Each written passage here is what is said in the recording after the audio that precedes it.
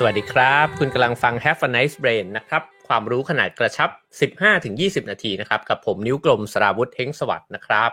วันนี้เราจะมาคุยกันในหัวข้อวิธีทำให้คนอื่นทำในสิ่งที่เราต้องการนะครับอรุณสวัสดิ์เข้าสู่เช้าวันเสาร์นะครับที่27พฤศจิกายนนะครับเรามาเจอกันแบบสั้นๆนะฮะแต่ว่าได้ใจความนะครับก็ขอบคุณทุกคนนะครับที่ทักทายกันเข้ามานะครับสวัสดีแล้วก็อรุณสวัสดิ์ทุกท่านเลยนะฮะ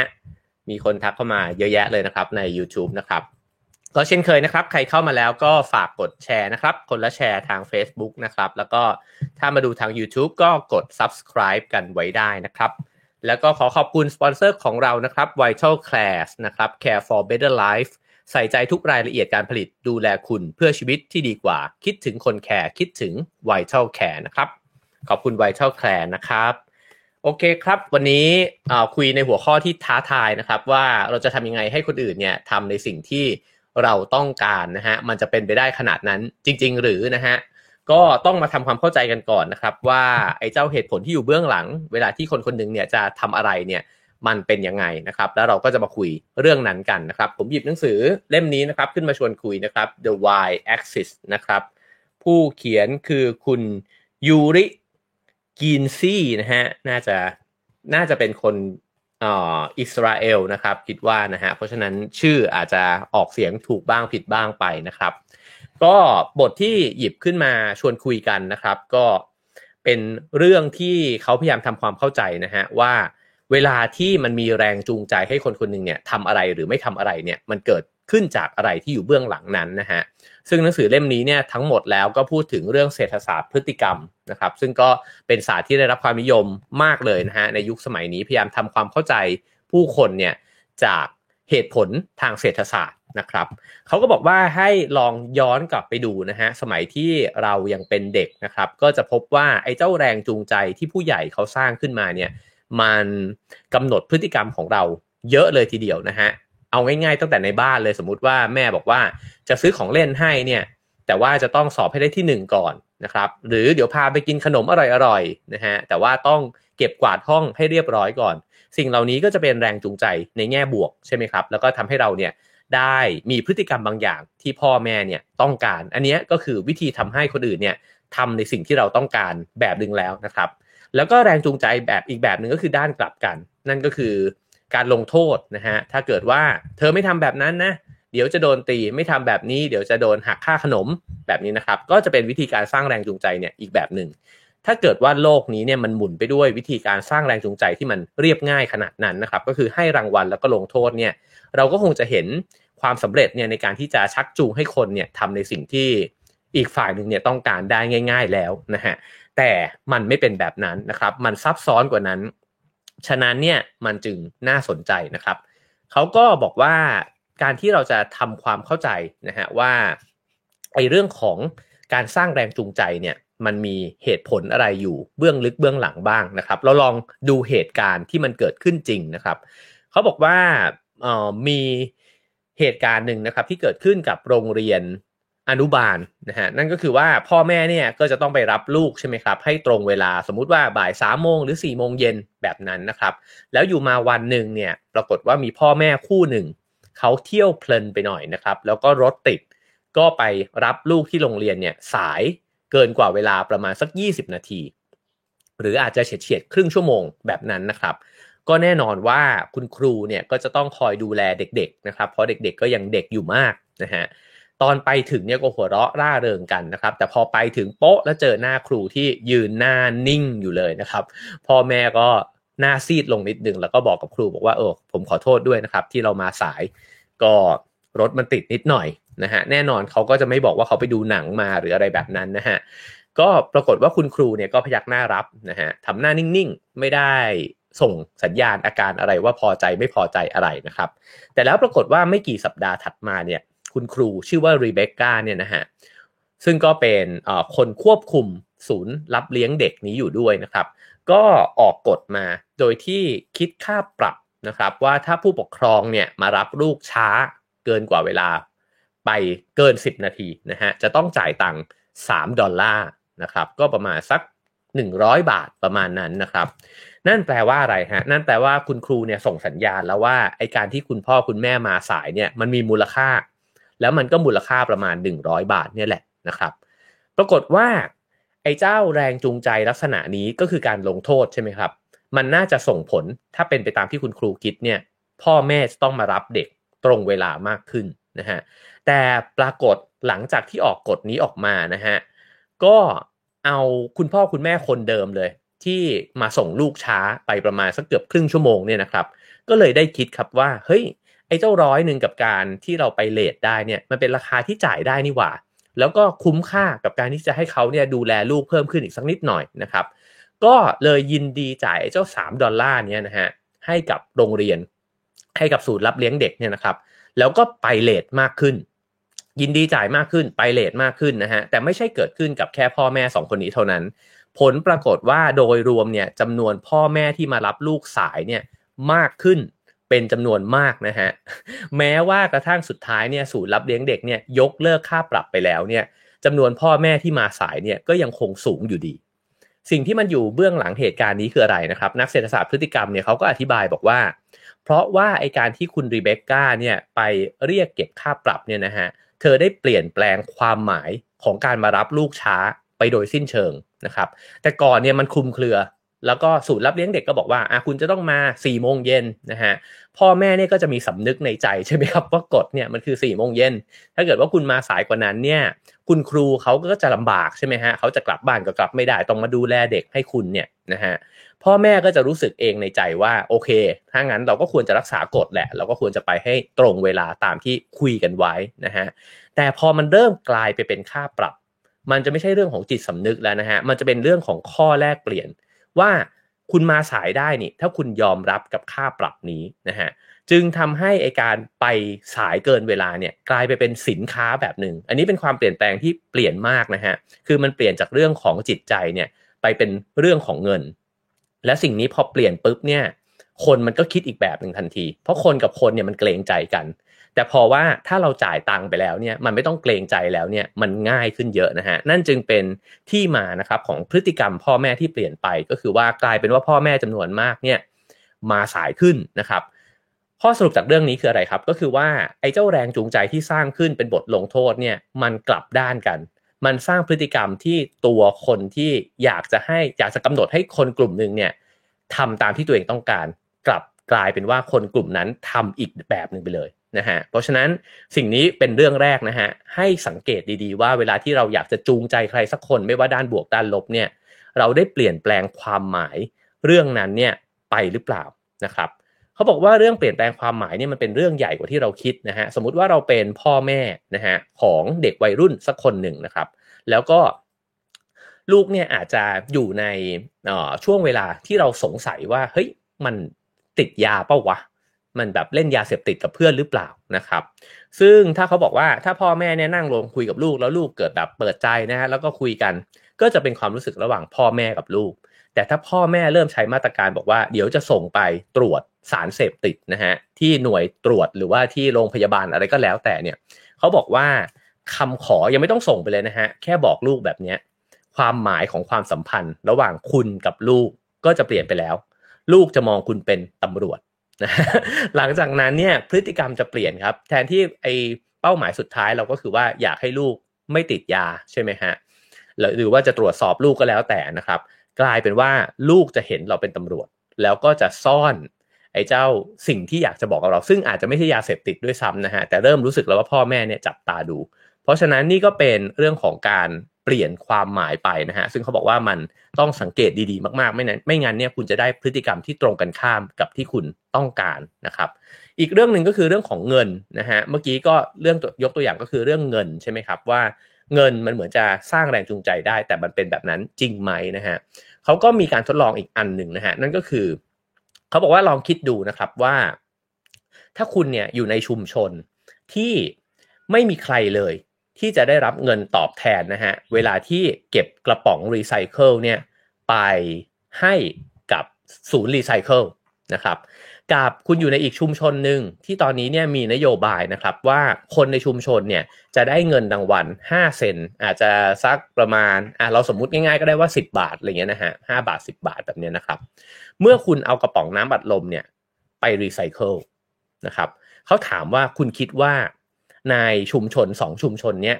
ชุมชนไหนที่จะมีคนเก็บกระป๋องรีไซเคิลเนี่ยมากกว่ากันชุมชนแรกเนี่ยแรงจูงใจไม่มีนะฮะทางการเงินแต่ว่าจะรู้สึกว่าฉันช่วยรักษาสิ่งแวดล้อมนะฮะก็ประหยัดทรัพยากรธรรมชาติประหยัดทรัพยากรในการผลิตเนี่ยลงนะฮะปรากฏว่าไอ้เจ้าชุมชนที่มีเงินเป็นแรงจูงใจเนี่ยอาจจะนำมาซึ่งความเปลี่ยนแปลงทางพฤติกรรมนะครับก็คือว่าคนที่เคยเก็บกระป๋องอยู่เดิมเนี่ยพอมีตังเข้ามาเป็นข้อแลกเปลี่ยนเนี่ยเขาอาจจะคิดเปลี่ยนแปลงไปว่าเอ้ยฉันจะดูไม่ดีปะวะดูเป็นคนงกหรือเปล่า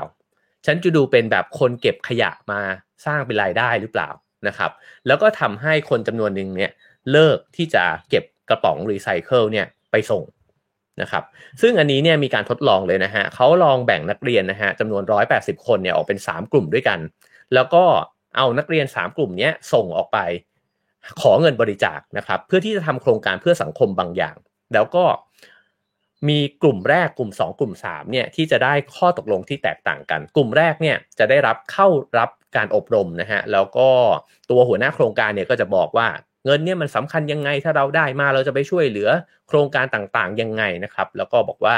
ถ้ายิ่งเราได้เงินมามากเท่าไหร่เนี่ยมันก็จะยิ่งสร้างประโยชน์ให้กับสังคมเนี่ยได้มากเท่านั้นคนกลุ่มแรกไม่ได้ตังค์เลยนะฮะกลุ่มที่2เข้าไปร่วมประชุมแล้วก็บอกว่าไปรวบไปขอเงินบริจาคมาให้ได้มากที่สุดนะครับแล้วพวกคุณเนี่ยจะได้รายได้ด้วยจำนวน 1% คูณเข้าไป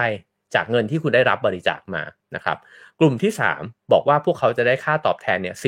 10% ของจำนวนเงินที่ไปรวบรวมมาได้นะครับลองทายกันก็ได้นะครับว่ากลุ่มไหนรวบรวมเงินบริจาคมาได้มากที่สุดนะฮะผลปรากฏว่าไอ้เจ้ากลุ่มแรกนะครับที่รู้ว่าเงินบริจาคเนี่ยรวบรวมมาแล้วเอาไปใช้ทำอะไรโดยที่ตัวเองเนี่ยไม่ได้ตังค์อะไรเลยเนี่ยเป็นกลุ่มที่รวบรวมเงินมาได้มากที่สุดนะครับกลุ่มที่ได้น้อยที่สุดคือกลุ่มที่ได้รายได้เนี่ย 1% จากเงินบริจาคกลุ่มที่รองลงมาก็คือ 10% นะครับผลสรุปของการทดลองนี้คืออะไรนะฮะเขาก็บอกว่า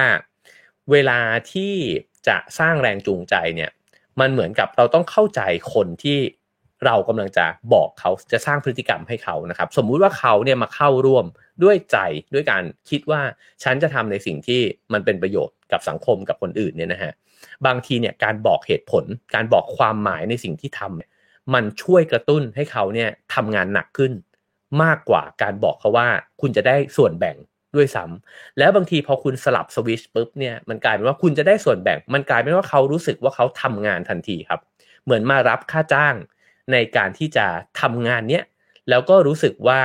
เขาอาจจะได้รับความชื่นชมกับตัวเองเนี่ยนะฮะหรือกับคนอื่นเนี่ยในความหมายเนี่ยมันเปลี่ยนไปคือไม่ได้รู้สึกแล้วว่าฉันกำลังทำประโยชน์เพื่อคนอื่นเพราะฉันก็ได้ข้อแลกเปลี่ยนอยู่นี่หว่าแต่ทำไม 10% มันถึงรวบรวมเงินบริจาคเนี่ยมาได้มากกว่า 1% นะฮะในนี้ก็บอกว่ารางวัลเรื่องเงินเนี่ยมันแปลกคือถ้าเกิดว่าคุณให้ไม่เยอะพอคุณอย่าให้ดีกว่าเพราะคุณเปลี่ยนความหมายเนี่ยจากคุณค่าที่มันเป็นเรื่องของจิตใจไปแล้วแต่คุณก็ยังไม่จูงใจเขามากพอที่จะเหมือนกับให้เขาทำเพื่อเงินนะครับแต่ถ้าเงินมันมากพอเนี่ยก็เป็นไปได้ครับว่ามันจะไปสร้างแรงจูงใจนะฮะแล้วก็ทำให้คนนั้นเนี่ยทำงานมากขึ้น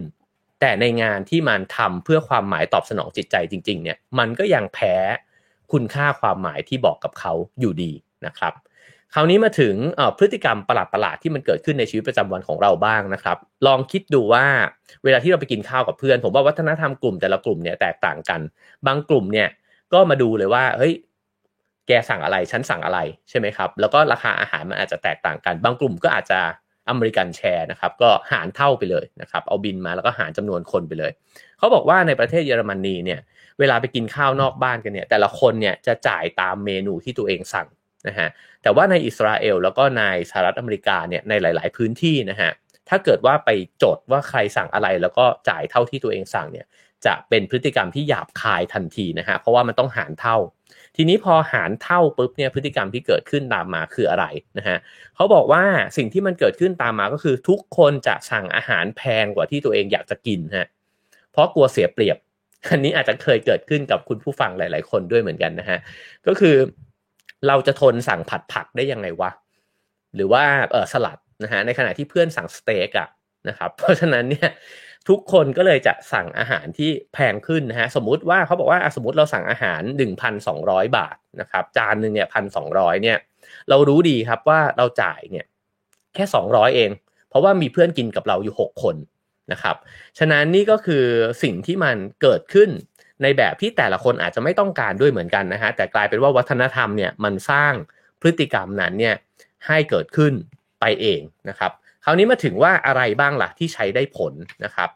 ก็จะเล่าวันนี้ปิดท้ายนะฮะ ไอ้เจ้าสิ่งที่มันใช้ได้ผลเนี่ยเขาบอกว่า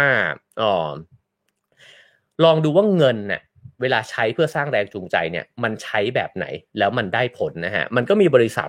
ทหนึ่งนะครับที่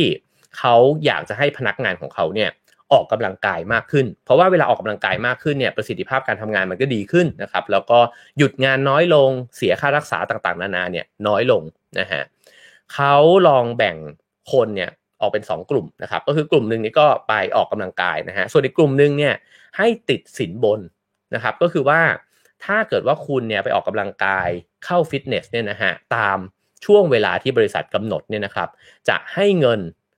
$100นะครับต่อ1เดือนนะฮะก็คือว่าคุณต้องเข้าฟิตเนสให้ครบ8ครั้งเนี่ยคุณจะได้เงิน 3,000 บาทโดยประมาณนะฮะ